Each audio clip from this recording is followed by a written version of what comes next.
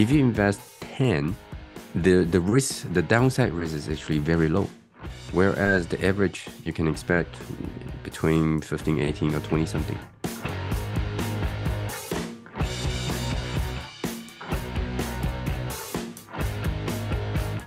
You mentioned that, when you invest into a stock into the market, you're really dictated by the supply and demand of the market. But when you're investing in a development project, you actually take a raw piece of land, you rezone it, you build on it, you've added construction, you've added brick and mortar, you've added steel. Yes. So you're actually adding value brick by brick.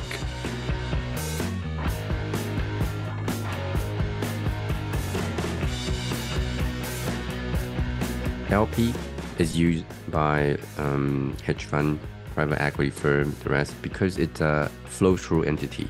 That means the profit is not taxed at the company level. It flows through to each individual investor. So there is no double tax problem.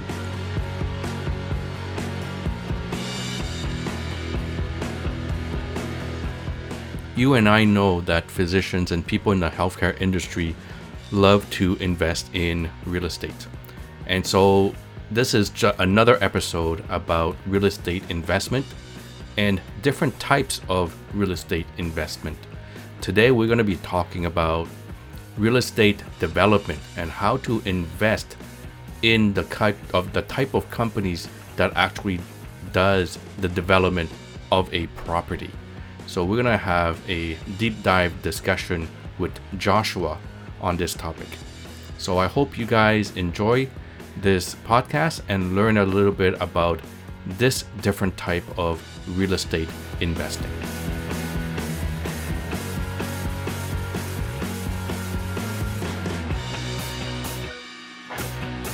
How's my financial health, Doc? Welcome to the Financial Literacy Podcast for healthcare professionals, where financial security and wealth topics are not a taboo.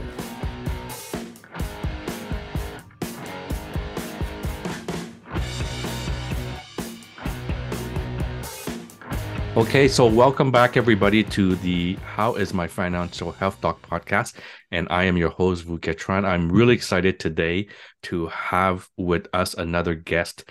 And I don't know if you hear the excitement in my voice. Every time I talk about real estate, my eyes just light up because it's one of those topics I love to talk about.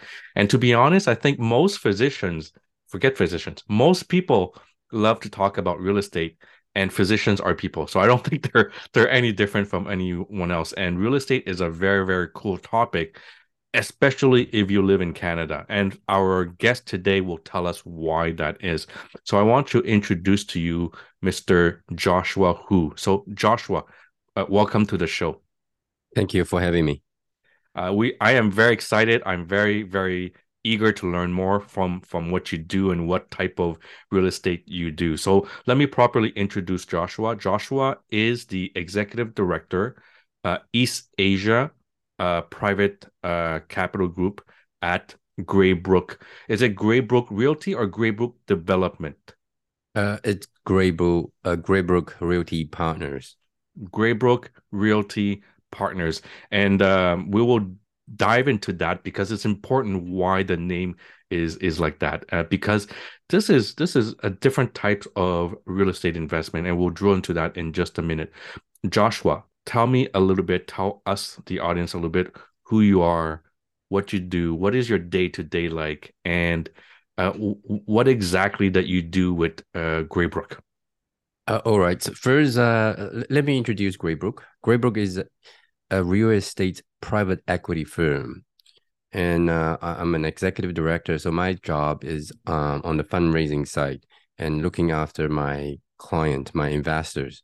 I run a group of about 7 people. We're looking after more than 1,000 investor household who have invested into our deal. So Greybrook, what do we do? We are a real estate private equity firm, as I mentioned before.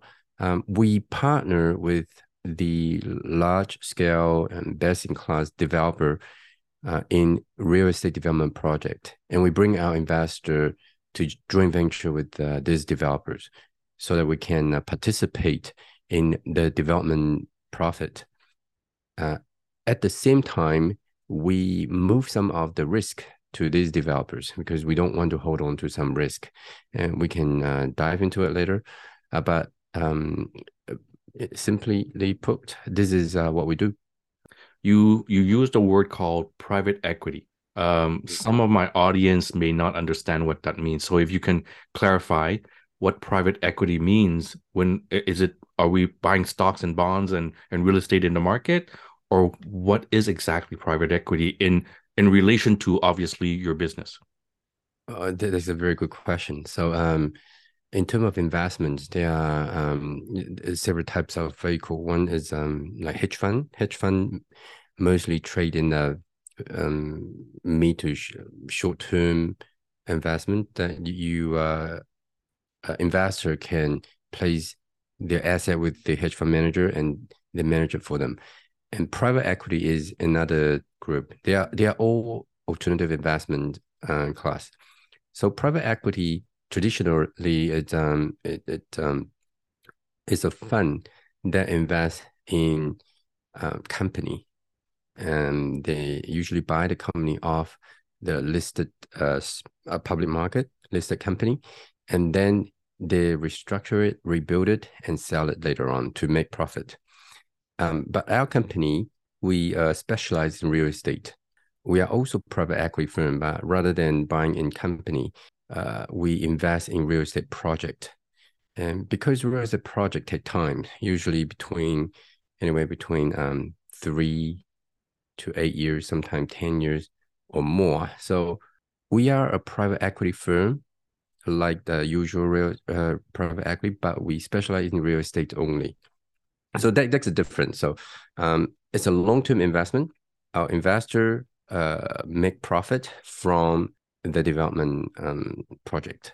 Now, you also used another word. You talk about development project. For me, as a layperson who don't understand this industry because I'm not a developer, so what's the difference between what your company does and a developer such as, for example, Tridel or Mattamy Homes or Great Golf? How are you different in these, what I typically call developers? We partner with developers. So when you talk about developer like Tridel, like Tribute, like some of these developers, they usually have capital from wealthy individuals or family or company in those projects. So they joint venture among themselves to participate in this development profit.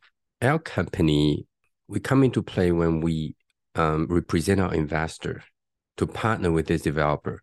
We open a way that in the past are not open to the regular investors. So our investor can participate in this deal. So now this developer, rather than partner with their wealthy friends, family, they partner with us. We do project together. At the very beginning of our company, we rely a lot on our developer because they have more experience and capital. We reached a milestone last year when we invested more than 100 projects. So now we actually have more experience and we have more data. We have projects from different stages, from buying the land and to some in the building stage and some exiting stage. So we have very up-to-date information on the market, and we have very sophisticated model built by our colleagues because we have quite a number of them. So now when developers come to partner with us, they actually rely on our expertise because we have a lot more information. For example, a developer might be using a bank for 20 years. They have very good relationship with this bank. The bank try to give developer the best interest rate they think at the time. But because we have so many projects, at the same time, maybe we have another developer just finalizing a loan that we figure out is better in interest and better conditions. We can tell this developer and say, okay, why don't you try another bank? So often we add value in this way. So let me try to summarize this for the audience. So you guys are working with different developers, and I've named a few of them. So your role coming in is we're going to partner with this developer. We're coming in with data, we're coming in with research, we're coming in with knowledge, and we're coming in with capital to work with this developer. And the developer, his goal is to do the construction, the building of the place, the marketing of the and the sales of the building. When you guys come in with the capital, some of the funds and some of the market data, am I getting it right? Yes, yes. That's very correct. Yes. And so if I'm Vu Ket Tran and I'm investing in Graybrook into your company, I'm investing into a project. And so let's call it project on Queen and Dundas. Let's say that's the project. And it's a building. So I'm investing in your company. You guys are putting the resource and everything to work with the developer. And once the project is completed, then I get my money back, and there's a certain yield and rate and percentage that I get back, which is predetermined before I even invest with you guys on this particular project. Am I correct? So there is a formula, we call it waterfall distribution. So each project work a little bit different, but for most of the project, the formula is predetermined. So if the project make more money, investor will have more money. If the project make less money, investor will have less money. Everybody will have less money. The formula is predetermined, but not the return.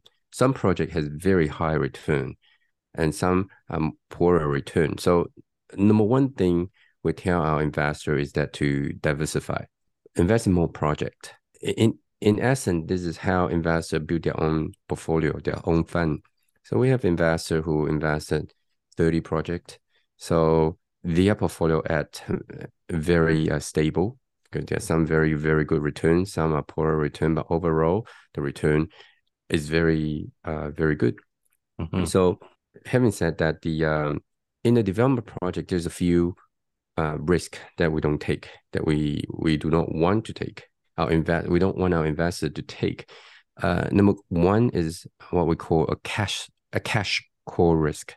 Like say, if you and me, we are doing a project, equity needed, let's say $2 million, and if we need more cash, $1 million, then both you and me need to come up with another 500, right? This is called cash call. Otherwise, we need to deal with the share. We need to deal with other things. So, and this is cash call risk. We do not want to take that risk. So we push the risk to the developer. So developer has to come up with all the rest of the financial need. Next one. The second risk is called guarantee risk. So in a project, in a typical project, let's say high-rise condo deal, bank construction loan, a bank usually funds 70% of the project cost. 70%. Another 15%, 10 to 15% is funded by the buyer's deposit. The developer or the investor equity usually only count for anywhere between 5 to 15%. So you can see these are usually the fund, the capital that needed to buy the land and rezone and getting permit. So the front end equity.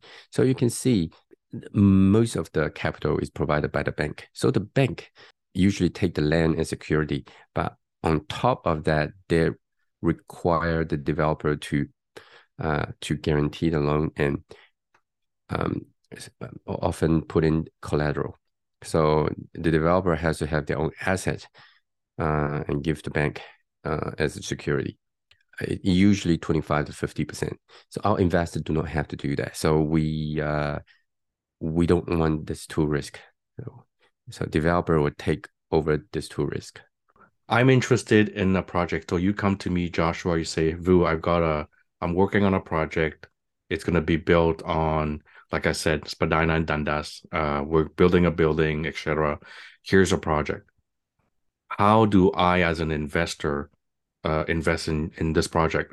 Is it a fund that I'm putting into? Is it a limited partnership? How do when I say you, I mean Greybrook or any company similar to yours, how do you include me as a small investor into this type of project? First of all, we are registered exempt market dealer, so we governed by the Ontario Security Commission as well as other province, the Security Commission from other province. And personally, I am also registered in US.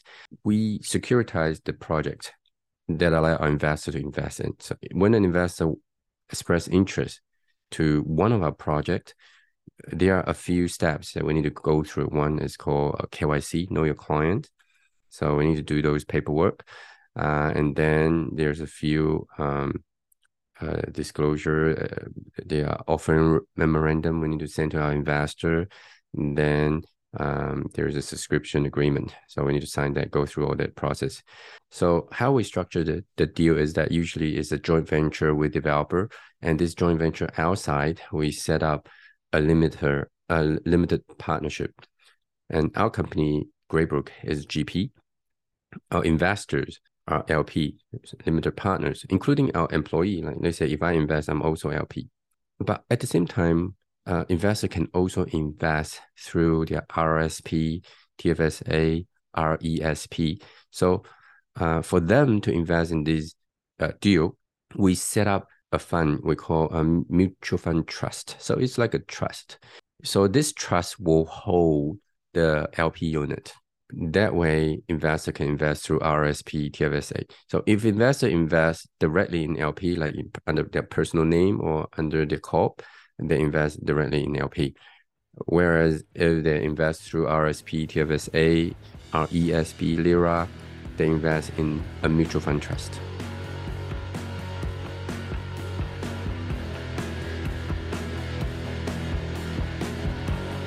Yeah, I can, as an investor, invest in several ways. So what you're saying is I can invest in this project through my RSP account. And if I did that, it would go into your mutual fund trust. But I can also invest into this project, not through the registered account, but through a non-reg account, at which point I would invest not into the trust itself, but into the LP itself. And so money comes into through two doors, I would say, a direct door through the LP or a separate door through the mutual fund trust that eventually gets into the same pool of money as the LP. And then the GP, you mentioned the GP, which is the general partners. So the general partner, the limited partner, the two pools of money come together with the money from the developer, with the money from the bank, and then off goes the project. Am I understanding it correctly? You're correct. You're very correct. But usually, it depends on the project. The bank money may come later, because the first equity is usually for land purchase, and then we might use the bank line of credit for some of the soft costs. Construction costs actually come a few years into the project when we have sold up to maybe 60-70% of pre-construction. Then we start to borrow money from the bank for this construction loan. Typically, the purchase of the land is made by the GP, the general partner. The purchase of land is purchased by both parties. Got it. The developer and the LP, but sometimes the land come to us. Sometimes the land goes to the developer, like the sourcing of the land. We partner to date with over 20 developers, but there are a few, like say 5, 6, 7, that we have partner in many deals. This developer, they see deals all the time, and we see deals all the time too. So we actually have a lot of deals coming to us. We choose the one that look better, more profitable, less risk, and then we go through our due diligence process. If the land come to us first, we will choose which developer to partner with. If the land came from the developer, then obviously that is the developer that we partner with. So typically, private equity firms like Graybrook and other real estate private equity firms, what type of development are we talking about? What type of real estate? Is it mainly is it mainly residential? Is it commercial? Or it's all sorts? We only do residential development. Some of that residential development has some commercial portion, but very small portion. So we do high rise, low rise. We do land development. Most of our deal are close to GTA. We also invested in US too. In US, we have apartment development deal. So multifamily apartment, income producing property. And we also have this value add project. So we will purchase a portfolio of multifamily unit. We will renovate it and we will boost the NOI, net operating income, and then we sell it. So we do that too. That sounds really wonderful. So what that means is me as an investor, instead of me going out and buy a house and renovate it, I could do the investing through you guys. And it sounds like your company plays in different types of real estate investment. So you do high rise, you do mid rise, low rise, you do multifamily. So I, as an investor, can choose different types of investment deals that I want to participate in. Is that correct? That is correct. That is correct. We usually have about anywhere from 4 to 6, sometimes 8 deals a year. We don't know how many deals we can do in a year. So they come to us. We only do the deal that pass our due diligence process. So sometimes they're more, sometimes they're less. Investor will need to take a few years to build their portfolio. So let's come back a little bit because we use a few words that may be foreign to us. The word general partner and the word limited partnership. Can you maybe just simplify for us the difference between a general partner and the difference between a limited partner? Obviously, me coming in as an investor, I'm coming in the limited partner portion of the deal, and the general partner is Graybrook and other people. So what's the difference and who are these people? Before that, I want to explain why most of the investment vehicle using LP structure. So LP is used by hedge fund, private equity firm, the rest, because it's a flow-through entity. That means the profit is not taxed at the company level. It flows through to each individual investor. So there is no double tax problem. So let's say if you invest in a listed company has to pay tax first, then listed company distribute dividends, then investor has to be taxed again. So this is called double taxation. Whereas LP is a flow-through entity. So when the development project make money, it flow through directly to LP. So at the entity level, LP entity level, there's no tax.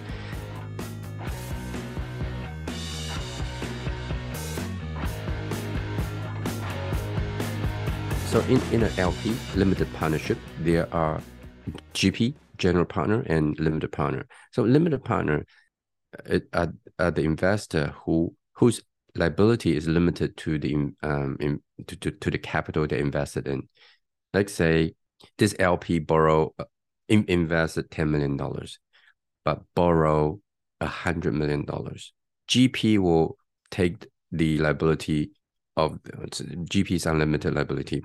Okay, but the investor only responsible for the capital they put in. So this structure is protecting the investor.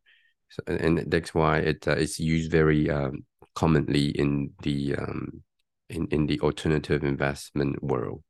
The limited really stands for limited liability. So I, as an investor, I decide to put in this project. I want to invest in this project, and I put in my $10 as an example. And so if the project makes money, my $10 may become 12, may become 15. That's great.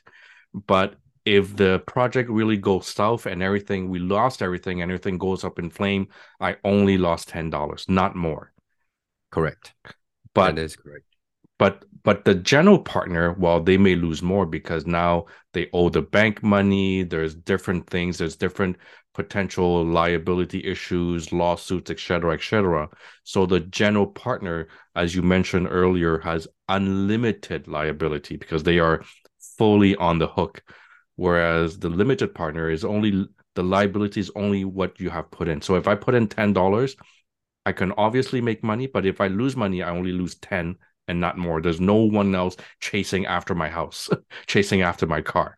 That is correct. That is correct. So usually, the GP will use company structure to be the GP, because company is a limited liability company to limit their liability. But in the structure, GP's liability is unlimited. So typically, the GP are the people bringing forth the project. So, in a project A, limited partnerships are the different investors, and then the GPs would be, let's say, Graybrook, and the developer together. These two corporations would be the GP. Am I correct? In our deal, only Graybrook is GP usually. Okay. So we joint venture with the developer. So developer do not belong to this partnership, do not belong to this LP. Got it. So in your deals, the general partner is Graybrook, and the limited partners are all the other investors participating in this project. Correct, including our own employee, and Yeah. sometimes including the developer's employee. Right. Because Also, they developer can join. They can join the project also as investors inside this LP. Correct. Got it. Got it. Thank you for clarifying that. So you mentioned that this is a flow-through structure, meaning that the money that comes in, the profit that comes in is flow through, and then it goes to the investor. And then so the investor is now responsible for paying the taxes, only one, because there's no double taxation. So when that happens, when we invest in a limited partnership type of investment, especially in real estate, is this considered passive income? Is this considered active income? How is it defined? Help me with that. This is considered as active income for most of our project. Development projects, especially in Canada, like say we buy a piece of land, we build condo, and we sell condo. Those are active business. So the income is considered as active income, active business income. So a lot of our investor, if they are running a company, they can use the company retained earning to invest in our deal. I put in $10, and I'm invested in this project A. 5 years later, I've got a return. It's now $15. So I made that extra $5. So that extra $5 within this deal is considered active income. Yes, if the deal is a development deal, that means buy a piece of land, build new building, and exit. But if it's a value add deal, then it will be considered passive income. Oh, okay. Active value added deal means we buy existing building, Yes. we renovate it, collect rent, and sell it. So those will be passive. I guess I have to read the offering of memorandum carefully to understand that when I have my $5 back, how is that $5 being treated? And so when I get that money back from Graybrook, is there a tax slip, a T4, a T5, a T3, or whatever T's there is for me to submit to CRA to say this is the type of income I have made from this deal? Yes. For one, I would say 90%, 95% of our income of our project are active business income. So most of them. And we will send our LP investor, LP partner, T5013 every year. T5013. On that form, there will be all the numbers that they need to file tax return. For the first few years, usually it's negative because we can count some of the spending as expense. So they can flow through to the investors and they can deduct the income from the other places. But for the investor who invests through RRSP, TFSA, there will be no tax because there is no no need to file tax. Thank you very much for explaining that. I was always wondering how things were being submitted to CRA. And so you mentioned these value add deals where you buy, you renovate, you rent out, and then you sell afterwards. And I know that some of us have most likely watched some YouTube and try to understand the real estate and say, I could do the same. I could buy an old house down the street. I'll buy it, I'll renovate it, I'll refinance it, and then I'll rent it and I'll do the same. What we call a BRRRR. How is your project different from what I'm going to do in a BRRRR? Obviously, if I'm doing in a BRRRR, I'm doing in one house at a time. The way you guys do it, you're doing multi units at a time. Am I correct? That's correct. That's correct. So I would say, in principle, they are quite similar. But if, let's say, you do it yourself, you take all the risk. And when you do a BRRRR, if you do it properly, you need to let the bank know, okay, I'm going to tear the house down, and when you build it, you have mortgage risk, interest risk. Like now, interest rate is very high, so I guess you want to refinance, but when you build it, your value may not up to where you expect, then you might lose money, right? Otherwise, you have to sell it. So I would say one big thing is the risk. In our investment, our LP has limited risk. They don't need to worry about those problems. And the second is that our company and the developer, we're working for our investor. So someone is doing on behalf of, obviously, our company and developer, they make the money from doing this. One of the biggest difference is that the value add project that we do, they usually are very big, a portfolio of a few hundreds to thousands of units. And for us, let's say, to add value, what we do is we can renovate, let's say, the lobby. We can change some of the system, like say, make it more efficient, like the power, less hungry, like more green. A lot of the rental in those apartments, they are paying below market rent because of the rent control, if we're talking about the Ontario or the Quebec. So whenever one leave, we can renovate it, and then when the next one come, the rent is going to jump by quite a bit. So over time, we tune over the rental, and the NOI will go up quite a lot. I would say the renovation on those units will cost less per unit compared to if we do it ourselves. When you're doing hundreds and thousands of units at a time within a building, you definitely get economies of scale. That's your first profit there, right?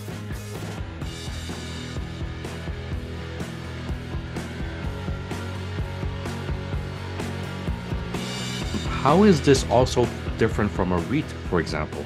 How is your development projects different from me putting money into a fund, which is a REIT? How is that different? Please help me understand that. REIT, real estate investment trust, they make money from two ends, usually from rent, right? The business is collecting rent. And the second is they make money from capital gain. When we do development, what we make is development margin. Whereas a REIT, they make money mainly from the rent, and they need to distribute the rent next to 95% of the rent, and the rest are capital gain. When there is not enough capital gain, the return on REIT is going to drop, which makes sense because the risk there, you already finished the building, so there's not much risk to hold there, and the only risk is to collect rent, basically. So there is an investor cannot really expect a very high return from REIT, but in the past, like say 10 years, there's a lot of return, very good return. Development, on the other hand, we make development margin. It is a very simple business. We know how much money, how much, let's say, what's the price a condo can get today. We know what's the construction cost, and we just need to factor in the land price and the other costs. We know if we do this project, how much money are we going to get to make the margin? And this margin didn't change much in these years. Yeah, a little bit, not a lot, because developer has to make money, has to make margin. When the margin drop to a certain number, it doesn't make sense. The bank is not going to lend money. We cannot build. This margin usually, let's say high rise, is anywhere between 15 to 20 something percent on cost.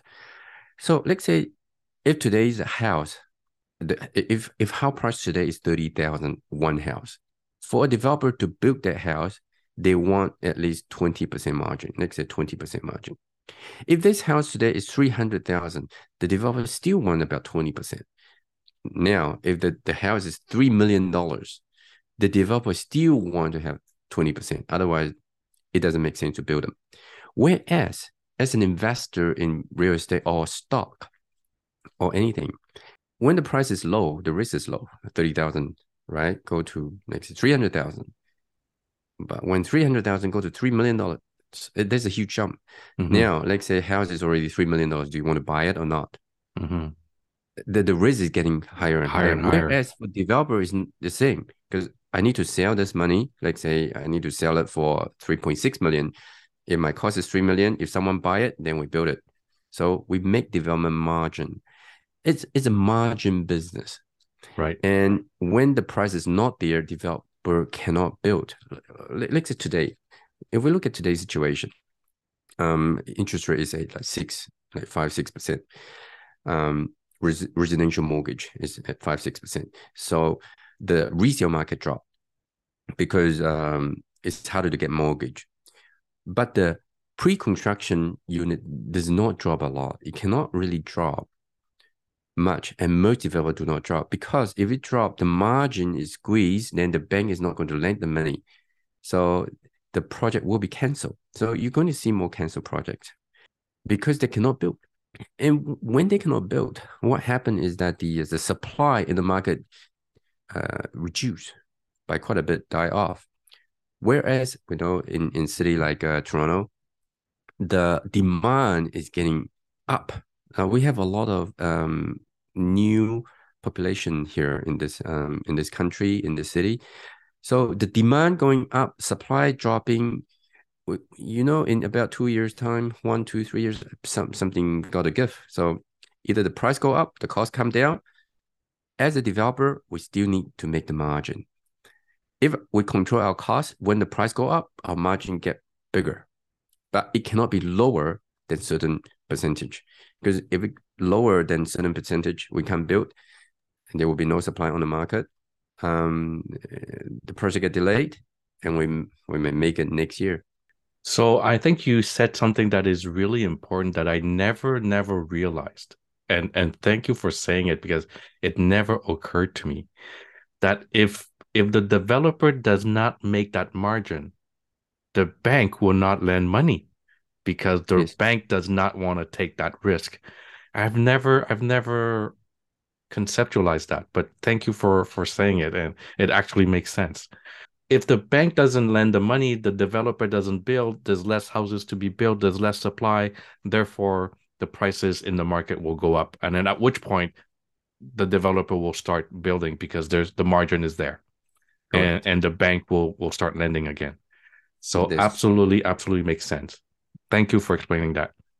No problem. We actually see this happen a few times. The first time in 08, 09, because when 07 crashed, 09, 010, then it bounced back very quickly. We have a project, we shut down the sales office because it's not selling.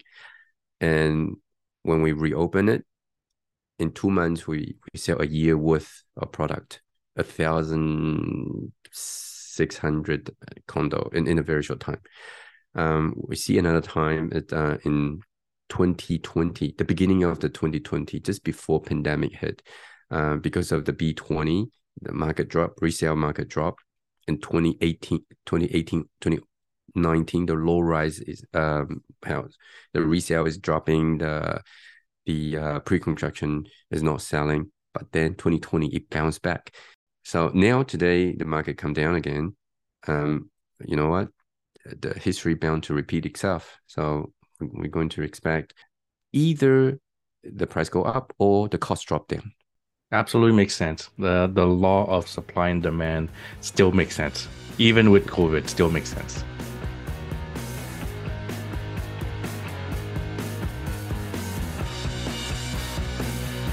So give me an idea. You mentioned it earlier. If I were to invest in a REIT, we're generally looking at, returns of maybe 7 to 9% because it's based on rental income, right? And so an investment into a company like yours, where it's development, you were talking about 15 to 20%. Am I right? Yes. Well, the unit we use is usually average annualized return. Yeah. So like say $1 in, $2 out in 5 years, that 20% annualized. How I tell my investors set expectation at around 15 to 18% annualized return, average annualized return, and then build a portfolio around it. So because if you invest in one deal, sometimes it's very high, 50% average return. Sometimes it's single digit, but it depends on the time of the market. But usually, if you invest one, it's 15 to 18. If you invest 10, the downside risk is actually very low. Whereas the average you can expect between 15, 18 or 20 something. So when you look at that type of percentage annualized return versus what you get on the market is definitely almost double of what you get investing in S&P 500 bonds, et cetera, et cetera. So help me understand why such a huge difference. There's a few reasons. I would say, first of all, the most of the investment on the market, like say stock, you make money by the market basically. You buy stock to $1, tomorrow become $1.5 because someone buy it. So the demand supply of the stock itself push up the price. Whereas we, as a developer, like say, investing in development projects, we make money from doing the work actually, doing the work itself. We sell pre-construction units and then we build them. It's like we make wages. More importantly, there's another concept we call illiquidity. Private equity product, it get locked down 7-10 years usually. Our one, it depends on the project. Sometimes shorter, sometimes longer, depending on the project. So this illiquidity demand higher return. Like say stock, you can sell the stock tomorrow and you can get your money back, right? So this we call it liquidity premium. Something can be sold quickly and turn into liquid cash. Usually has lower return because the liquidity is very good. People pay liquidity premium so that they can use it when they need it. Whereas our investment, once investor invest in 7 years, you can't do much. So this is illiquid. It can be good thing against some investor sell at the wrong time, buy at the wrong time. You mentioned that, when you invest into a stock into the market, you're really dictated by the supply and demand of the market. But when you're investing in a development project, you actually take a raw piece of land, you rezone it, you built on it, you've added construction, you've added brick and mortar, you've added steel. It's actually, like you say, building a widget. So you're actually adding value brick by brick. At that point, it's no longer a supply and demand issue. It's a quality of work. It's the value that you've added to the piece of land, which I think in my mind adds the value, why you can command a better return, because it's no longer just a question of being dictated by the craziness of the market. That's correct. There is advantage in that we actually sell before we build. So we don't really need to spec it. We're not speculative building. It's just like in all pre-construction unit, we sell before we build it. There's already buyers before we actually spend big money on it. So that's a very good risk reward strategy. It's like you want me to do something for you, great. Pay me the money. We agree a price, then I start working. So developer basically doing business. So it can be like, as you said, widget, but someone already bought it, then we start building it. Right. That's a good feature. Right. So for those of us who run businesses, it's essentially a purchase order, Correct. right? So I'm gonna pay for something that you're gonna deliver later, but I've already paid for it. And so for the developer, there's much less risk that way. Correct. So now let's end this by talking a little bit about some of the risk, because we've talked about a lot of good things and you've explained a lot of concepts to us already. And I'm not particularly talking about Graybrook here and your company, but other companies that do real estate development, such as yours. If I was an investor, what type of risk should I be looking at, and what type of risk should I be assessing? And not specifically to your company, but just this type of investment in general.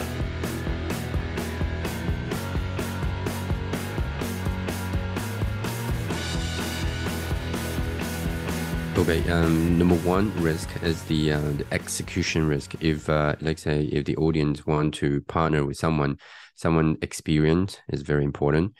Someone's balance sheet is very important. Someone who does not need money are the one who actually you want to partner with. Someone short of money, not the person. So that's one. The second one is the leverage. Most of the real estate developer fail when they take on too much debt. That means that the leverage, it need to make sense. There need to be a risk reward balance. If someone borrow too much money, something happen, the market downturn, they can't stand, they will fail. Whereas if some developer has a lot of very strong balance sheet, a lot of cash, then even if the market fail for 10 years, it's fine. Leverage is pretty much up there. And I would say doing development in Canada, in Vancouver, I heard too, time is one thing. So the city approving the permit these days are getting longer. So this is one of the risks. So what happened is, let's say, if you expect to make 100% in 5 years, it get delayed to 6 years, then your 100% divided by 6, the annualized return is coming down. One other risk, which I think is getting subsided, so it's not, I think it's coming down, is the construction cost increase, the risk of construction costs. It's dropping. Actually, we see, because we have so many projects on the go at the same time. So, and we give our investor 2 unit holder report a year, so we see them real time. The way to deal with construction risk usually once you sell the unit, you build it as soon as you can. So maybe 6 months time or 3 months, so that you're in the same period. In about 3-4 years, like 3 years from before, this 3 years, we see a lot of cost increase, and we see a lot of the canceled project on the market. A lot of them is because they sold the unit, but the cost increased too much. So that's one risk. But on the developer side, the risk reverse. If you haven't built them, you can sell the land and demand higher return. You don't even need to build it. So this construction cost risk is another risk. Interest rate risk is real, especially today. In a few years ago, like let's say 2 years ago, the rate is so low. As a developer, when we look at the development project, interest rate is a cost. It go down to cost, just like your brick and mortar, your windows and all that is a cost. It will go up, but it's not like a REIT. So a REIT, when interest rate go up, the rent might not be enough to cover the interest rate. So it is more like a business for them. But for us, in the development project, like I said today, this 2 years, when we do our pro forma, we model interest rate. We have a model, and if we go up certain way, we have our own assumptions. So we will put in a higher assumption into our pro forma, and this is just a cost to us. Yeah, It is one of the costs. we also do something about it. The closing risk. Closing risk. We have a lot of projects on the go, some close. A lot of projects when it's sold 2017, 18, 19 even, today they're in the money. Like say we sold like 500,000 a condo. Today market price is 600. And even if someone cannot close due to mortgage problem, no problem. We take it back, we sell it at 600, right? So that's not a problem. The problem arises when we sold at the peak of the market, like say 2021, 2022. We sell, like say, a house for $1.3 million, and now it become 1.1. But we haven't started building the house because it's closing in 2 years, 1 year. Those are the risks.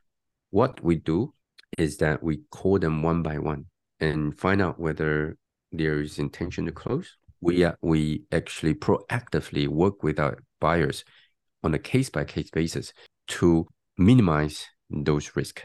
So this is a risk now, but because we're staying ahead, and maybe in 2 years, market go back up, they have no problem. But even today, if let's say we know there's a problem, maybe we can choose not to build the house, or maybe we can choose to delay building the house, depending on individual buyers. Got it. So you'll work with your buyers to make sure that there's a win-win for everyone. Correct. That only apply today. I mean, if it's like 2 years ago, nobody would do that. But today we see there's a risk there, so we do something about those risks. Yeah. Well, listen, Joshua, this was very, very comprehensive. You know what? I've learned so much today. I think I can do your job. I don't think so. I don't think so. I don't think so. There's still so much to learn. But you've given us so much today. A lot of good information. And a little bit of the back of the scenes, the back of the curtain of this business. And my goal really is to make sure that my audience understands there's many ways to build to play in real estate. There's many ways to invest in real estate, and the one that your business in is definitely very, very attractive. And I'm also happy to see that, you know, successful companies like yours are mitigating all the risk possible. Obviously, you can't mitigate all risk, but that you attempt to mitigate risk, which is very good for the investor. So I'm very, very happy to hear this. Great, thank you. Thank you. So, and if any of the audience like to know more, I mean, feel free to reach out to us. I would say our best type of client, those who do not like to speculate on the stock market, who does not want to look after a rental property and the tenant and etc. So our investment is pretty hands-free. That's good. That's good, because many physicians have their hands tied up already. So they definitely need to have some sort of hands-free investment. And this sounds like a very, very good option. Thank you very much again, Joshua. Thank you. Thanks. Well, I really hope that you guys enjoyed this podcast. I've had a really fun time chatting with Joshua. And it sounds like this type of real estate investment is probably easier than investing in pre-con, but they have very much similarities.